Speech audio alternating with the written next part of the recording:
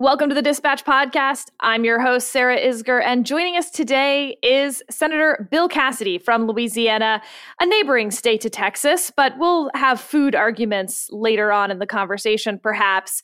We're going to talk energy production, what is actually going on with the OPEC cuts, what can be done about it, whose fault it is, and maybe whose fault it isn't.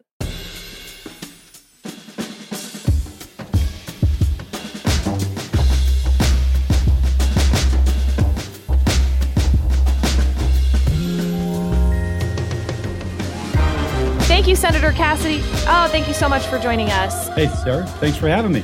I want to start just with sort of a big picture argument, which I've heard, especially from the right, which is that gas prices going up are complicated in terms of what causes that immediate spike in prices, but that the Biden administration's overall antagonism toward oil production is what prevents the U.S. from having more control over oil prices. And at the same time, as someone who, again, comes from a oil-producing state of Texas, how oil gets produced in this country is pretty complicated, too. A lot of what we get out of the ground here in the United States has to be refined elsewhere. And so the idea that simply cutting federal leases, for instance, which the Biden administration certainly has done, A, it's a pretty long-term thing to open up federal leases, but B, it doesn't automatically, go from the ground into your car either. I'm curious if you can give us a lay of the land of your perspective of what control is there from the federal government over oil prices? And is it fair to blame the Biden administration, or would this be happening at this point under any administration 2 years in? Sarah, you got a lot in that question. Let's tease it apart. First, as regards oil supply, it's supply and demand.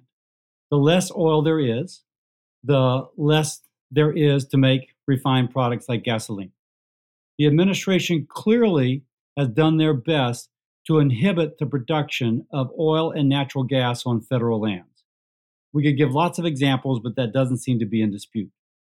Now, you can argue that a temporary increase in supply may not make a difference tomorrow at the pump.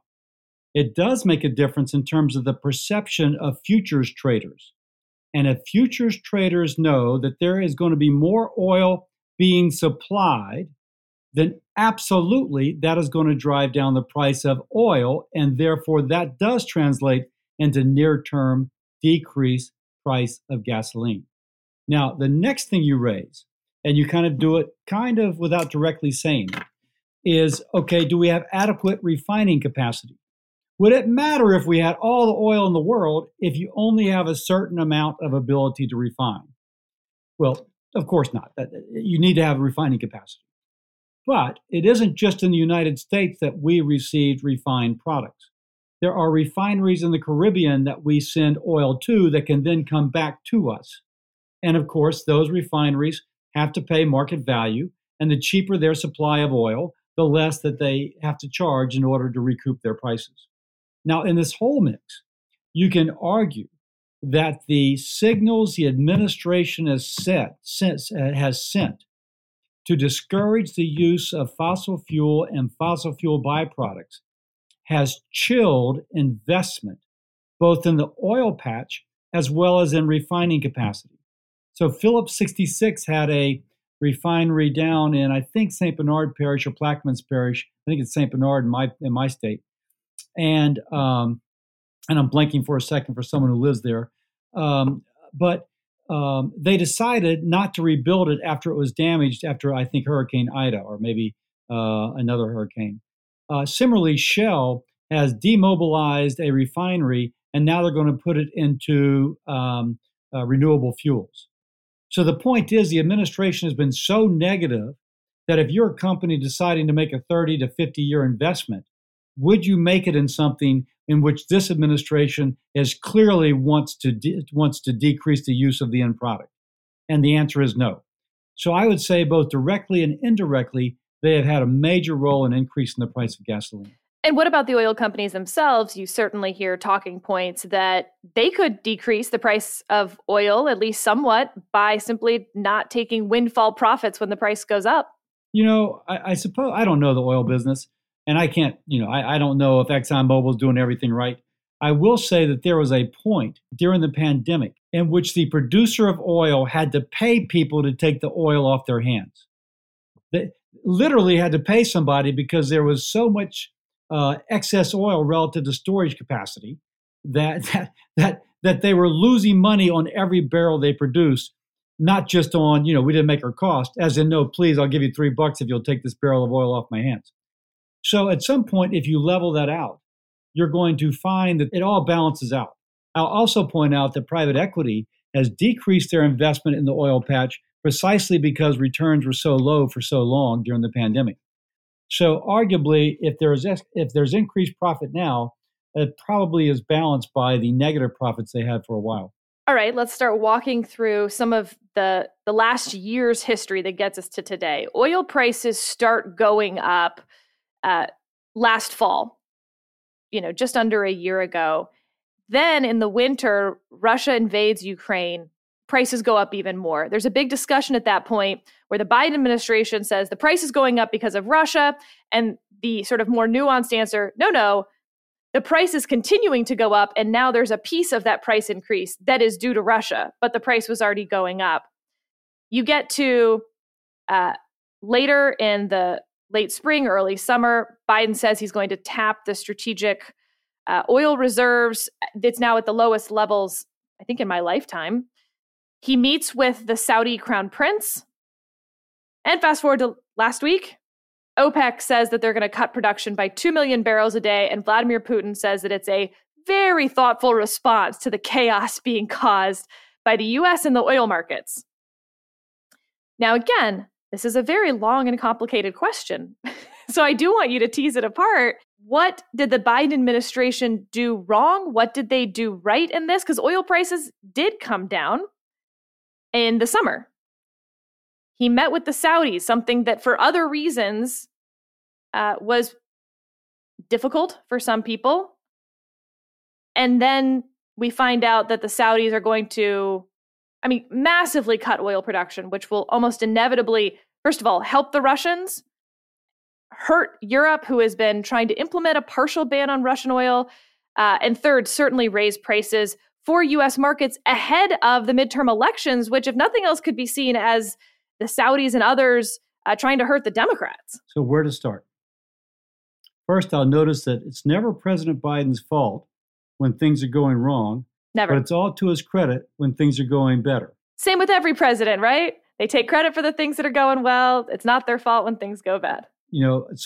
Instead of teasing this apart, let's just jump right in, like into a big pool of a question. There's so much false logic in what the Biden administration has said that first, they're killing the Keystone XL pipeline and doing everything they could to not allow increased production on federal lands had nothing to do with the high prices, which is to say that increased supply would not lower prices. And then they open up the Strategic Petroleum Reserve, effectively increasing supply in a bid to lower prices. So one, we know that supply, actually does make a difference. In this case, instead of pumping it out of West Texas or off the Gulf Coast of Louisiana, we're just pumping it out of the Strategic Petroleum Reserve. That's number one. Number two, prices did come down. In part, the Saudis did increase production for a while, but the rig count on private lands increased by about 50% year over year. So private production of oil increased significantly year over year, increasing the supply on the international market. Now, on the federal lands, it has been very slow to go up. But on private lands, it has gone, which is one more reason why the private sector, should be applauded and the public sector has to be held kind of, suspect. As regards the Saudis, it is clearly in their self-interest to keep the price of oil high. Biden has done everything since he first began running for president to hurt our relations with the Saudis. And so now that he's gone out of his way to offend them, thinks he makes it up by doing a fist bump, he's surprised that they are acting in their own naked self-interest. Tell us more about that. What do you think he's done to antagonize the Saudis? And then why go visit? Why do the fist bump if the purpose was to antagonize the Saudis? Well, when he first started, of course, he was concerned about their human rights agenda. And so when he was running as a candidate, he was pure and he was not going to tolerate such a regime, although, by gosh, he's been trying to cozy up to the Iranians. And so somehow he was going to have a new era of our foreign policy and contrasted him with the Trump administration. And the reason he went and did a fist bump is now he's aware that they are going to get the Democrats are going to get killed electorally, at least in the House, in midterms because of the high price of fuel. I solely think it was only a political play trying to drive down the price of gasoline to kind of preserve Democrats' chances in the midterm election. I hate to be cynical, but I'm not sure he so much cares about the average family trying to make ends meet as much as he does about getting Democrats elected to the House of Representatives. But that's an editorial comment. And so he goes over there trying to fist bump, trying to get them on board. Can you please help us keeping your production up? And now the Saudis have decided to go their own way. Now, all this was avoidable on our part. We were energy independent at the end of the last administration, and now we're not, effectively, at least not in terms of being able to control the price. And that is squarely the result of this administration policy. Will you define energy independence? Energy independence means that if there's two definitions. One in which we could have enough oil and gas produced in North America to meet our needs, in a way which if there was another embargo as we had in the 70s, it would not affect us, okay, or minimally so. And you can argue we still meet that definition. There is another in which we are the world's swing producer, in which our production is allowed to keep prices more affordable for the average family here in the United States, and we can provide supply elsewhere in the world, in this case, the Europeans, to help them meet their own energy demands. If you will, not just energy independent, but also the using energy as a geopolitical tool in order to achieve American national security goals. And we have lost that ability.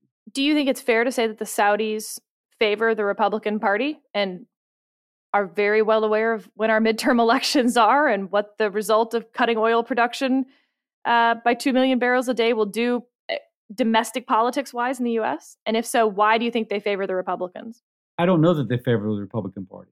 I do know at some point that Trump called them up when they were flooding the world in oil in an effort to kind of undermine the ability for shale producers in West Texas to continue to produce, that Trump called him up and said, listen, if you're going to try and destroy our oil economy, we're going to pull our troops out of Saudi Arabia. And that got the attention of the Crown Prince, at which point they began to move prices back up so it wouldn't cause a recession in West Texas, et cetera. But in fairness, in the United States. So Republicans have certainly had reasons to give the Saudi prince heartburn. So I don't know who he favors beyond the fact that he does not favor, it doesn't appear to favor anything but their self-interest. What are we supposed to do about countries like Saudi Arabia, whose oil production clearly affects U.S. prices? It affects those families that you're talking about that are going to the pump every week. And at the same time, geopolitically, I don't think any of us would like to be in bed with the Saudis. First, the more we produce domestically, the more energy independent we are and the more we can help our allies, the more we are insulated from others.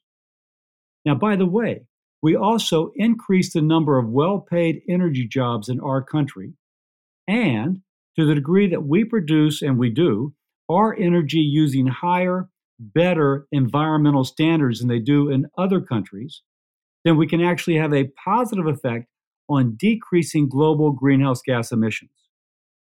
So we have all that in the mix. So if the United States made a decision to develop North American energy resources, we insulate ourselves from the Saudis. The Saudis are an important ally. Make no mistake about it. They're an important ally. But you don't want to be so totally dependent that what they decide to do can make or break a family's budget. It didn't have to be that way. We were well on our way to having energy independence, as I defined it earlier, even more broadly, before President Biden took office.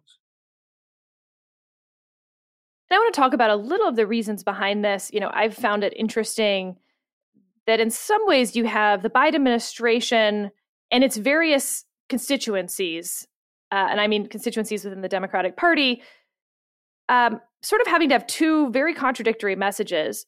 They want to lower gas prices, but also they want the U.S. to move to green energy, which almost by definition would mean raising the price of traditional fossil fuels so that those green energies in their sort of nascent status can compete.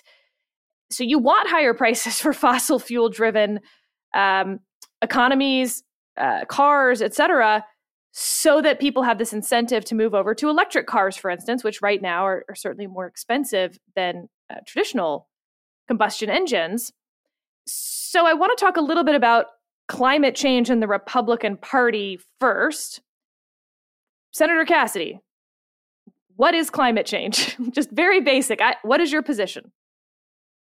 Yeah, so increased carbon intensity, in which the carbon which is emitted into the atmosphere is more efficient at trapping heat. And that in turn causes various effects such as rising sea levels. And so ideally, you would lower carbon intensity for a variety of reasons. What next? One of the issues on the right is that even if you acknowledge that climate change is driven by humans, so it exists and it's our fault, you still have a problem because you have developing countries, developing economies is a better way to put it, India, China, who are trying to move millions/billions of people into the middle class. And while the United States and Western Europe has had 150, 200 years of the Industrial Revolution to get to pollute all we wanted to move people into that sector of our economy, they're just starting. And so their argument is, yep, we're going to start polluting a lot more, but you had 200 years to do it. So it'd be really unfair to tell us that we can't do it. So you should cut your carbon emissions now. We'll cut ours later after we've done our share of the polluting. And therefore, politically, it makes no sense for the U.S. to hurt our economy, for our constituents to pay more when China is going to be an enormous polluter moving forward, contributing to climate change. And I'm curious, because you've also introduced a very interesting carbon border adjustment, and I wanted to make sure we had plenty of time to talk about that, because I think that's an interesting way of leveling that discussion. Quickly, when you say leveling that discussion, what do you mean by that? That on the left, I think there's been a lot of attention on simply addressing climate change in the United States without really regard to what's going to be happening in China and India. And on the right, the argument is, what's the point if we can't address what's happening in China and India? And your carbon border adjustment marries those two concepts a little bit by leveling the playing field for Chinese and maybe other goods coming from other countries that are polluting more, in a way that I think cuts through some of that just partisan, very unnuanced conversation. Perfect. Thank you for the setup. Well, we've not introduced the bill yet, but we have been talking about it publicly. You've put out press releases. Let me give some background, if you will. About 30-something years ago, Paul Kennedy wrote a book, The Rise and Fall of Great Powers. And there's a couple themes in the book, but one of the themes that he pointed out was the nexus between an economy growing and the amount of energy that the economy used and the ability to fund military strength. I would take Paul Kennedy's paradigm and I would add, at least in terms of China, the amount of greenhouse gases that they emit. Okay? Now, so what we know is that there is a strong statistical correlation. The better your economy, the more energy you use. That's how you actually produce all these goods. And as you have more disposable dollars in an economy, you're able to support your military. Everybody gets that. Now, what happened in 2005 is that the EU and the United States began to decrease their emissions. Our emissions now are 21% lower than they were in 2005. Think about that.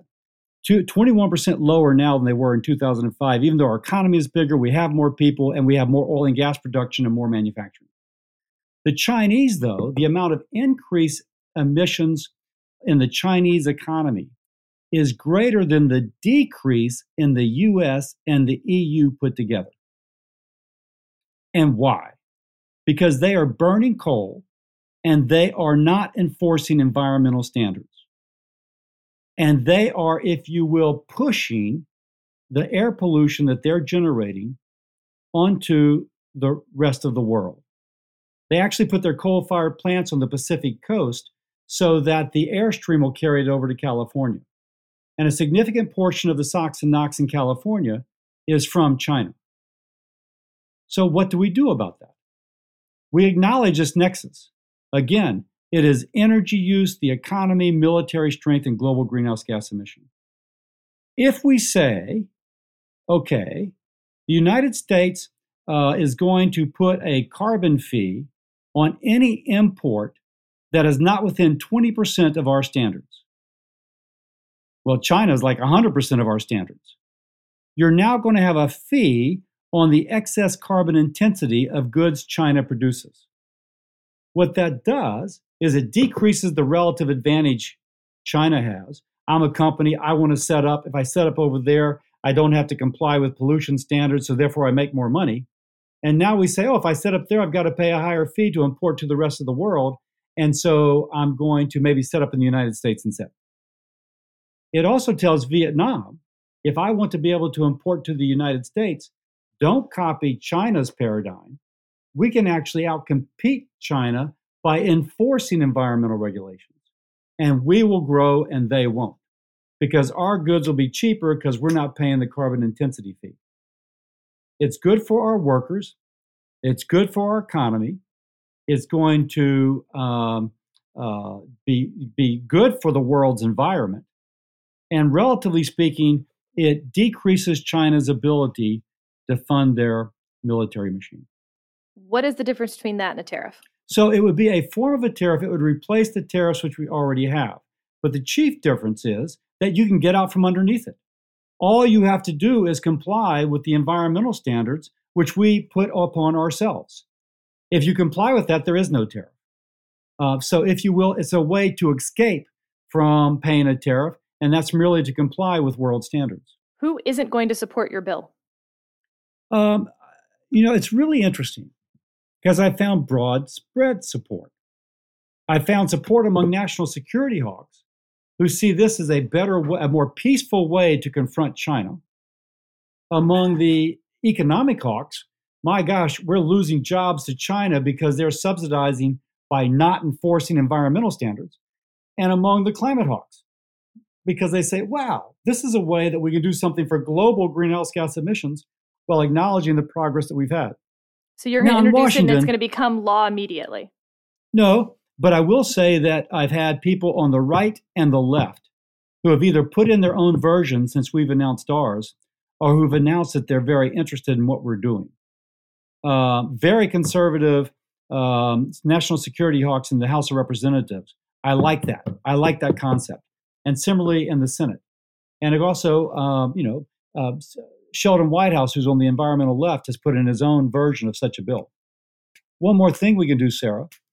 If we collaborate with the Europeans and have a buyers club, anyone who wishes to import into either the EU and the US, and throw in Canada, the UK, Australia, Japan, etc., then you have the wealthiest nations in the world dictating the world's environmental standards in a way which our industries are already compliant.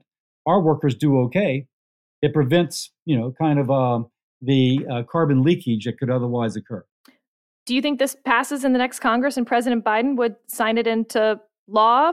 Or do the midterm elections affect the outcome of this legislation? I can't say how midterms will affect it. All I can say is that whenever somebody says Congress can't accomplish what needs to be done, Congress actually surprises them and does something which needs to be done. Whether it's a COVID relief package, a bipartisan infrastructure bill, or the response to Uvalde, and now the Electoral College Act. So there's always a nihilism, if you will, about whether or not Congress can do something.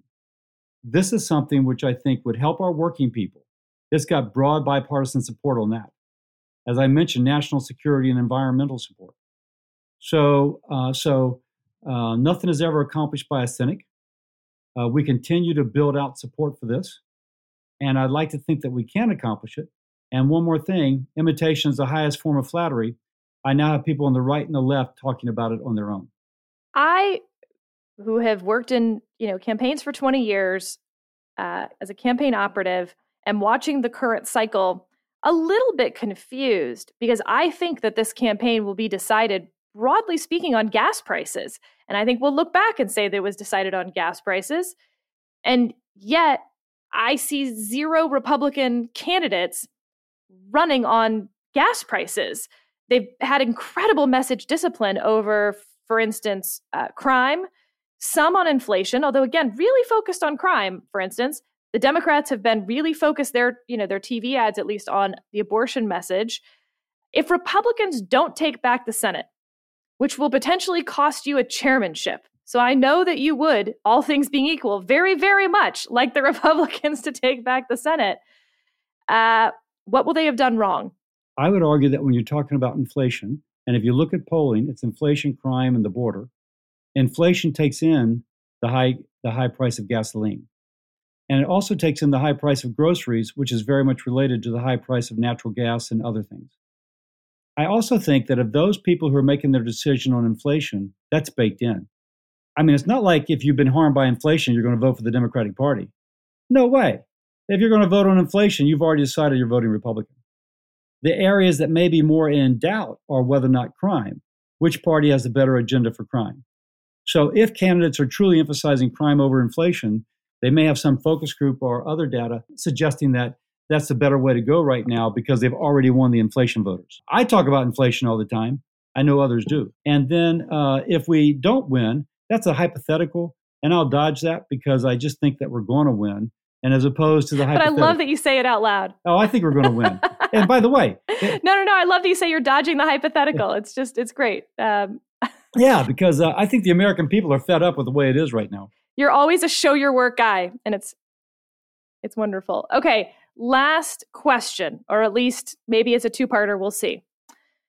Senator Ben Sasse from Nebraska announced that he is retiring, that he is the only finalist to lead the University of Florida as president of their university system, making, I would think, a lot of senators wonder what other jobs are out there in those frustrating moments of being a U.S. senator. Sure, there's perks, but boy, there's a lot of downsides. You were a doctor before you still are a doctor, but you were a practicing doctor before you became a senator. So you can't pick doctor. But what is the job that you would like to have post-Senate career? If you could Ben Sasse, pull your parachute cord, head out into the sunset, what's that job? Yeah, so I'm assuming I can adopt another skill set. Yeah, definitely. I would like to be an NBA center. Oh, wait a second. I like to you can't adopt a new height. I'd like to be the Greek freak. You know what I'm saying? That's who I really want to be. The movement of the mobility of a point guard with the height and the jumping ability of a center. That's going to be my next career.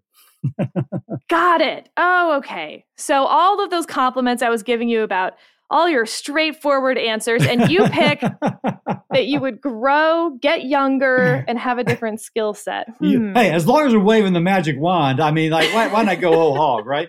I can tell your skepticism about the ability of Congress to pass a CBAM, a carbon border adjustment. So I'm just feeding into your skepticism overall. Fair enough. See, and I was, if I were a senator from Louisiana, I would go back and it would definitely be food related. It would be something where I would get to eat delicious Louisiana food every day. So there's a friend of mine who was a general surgeon. I graduated with him, and he retired from his practice, and now he's a tour guide in the French Quarter. Yes. Maybe I would be the food writer for the Times-Picayune or something. Oh, yeah. That would be now called The Advocate, but still. Yes, sorry. We've had, Showing my by the age. way, just had an incredible meal in New Orleans at a restaurant which is not that well known. I'm thinking even a not well known restaurant, not very crowded, you get an incredible meal. So anyway, just to say. Are you allowed to share the name of it? Let me look up that real fast. We'll stipulate there were no kickbacks given, but if we're doing some given, and that meal was the Eliza Jane. Ooh, I'm going to put it on my list. Oh, it was. My wife was with me, and we both agreed it was just a wonderful meal. What'd you get? I got a duck confit for an appetizer, then cochon de lait, which is a way that the French people in Louisiana would take a roasted pig. It literally means a pig of milk or something, but they would they would slow roast it for 24 hours. But they had it, and they had a strip of it within a sweet potato mash, and it was just fantastic. That sounds incredible. So I go to New Orleans relatively often, and Herb Saint, the taxi knows. Like, you take me directly from the airport to Herb Saint any time of day. Their lunch is amazing. Their dinner is amazing. But I'm always looking for new ones. So we started off about to have a debate over food in Texas versus New Orleans, but I think that you've now conceded that all of Louisiana is better than the high point of Texas. Well, we've got our own Brennan's in Houston that I've been to many a time. Now, it's an import from Louisiana. I clerked on the Fifth Circuit, and so we sat in New Orleans for 1 week out of the month for a year. And so thanks to the very generous per diem delivered by Tom DeLay that's way out of whack with where Houston actually needs to be, I got to try some of just the best restaurants in New Orleans. Became really partial to it. Have you ever had charbroiled oysters? Yes. Oh, go to Drago's, charbroiled oysters. I mean, and I just know that because the owner of the restaurant, the guy that invented the recipe, said he was in Austin, and he goes into the restaurant and they're serving charbroiled oysters. He asked to see the chef, and the chef came out. He gave him his card. He goes, "Oh man, my gosh, you're the guy who invented this." And so anyway, the best of Texas is an imitation of Louisiana. Oh, wait a second. I think that our German band of smoked meats there is its own thing. Look, I don't think we compete on Cajun food. I think that's very clear. I've spent many a time in Beaumont and along our border, and yep, you might as well cross the border. Y'all just do it better. But we do plenty. Our breakfast tacos, come on. Well, and your barbecue is great. I'll give it to you. Either way, no matter which state you go to, we can guarantee you a stomach ache and some meat sweats if you do it right. Thank you, Senator Cassidy. Thank you so much for explaining all of this. I think the border adjustment stuff is so interesting, and I will be watching it with lots of interest come the new Congress. A market mechanism to lower carbon emissions. Yep, I appreciate it, Sarah.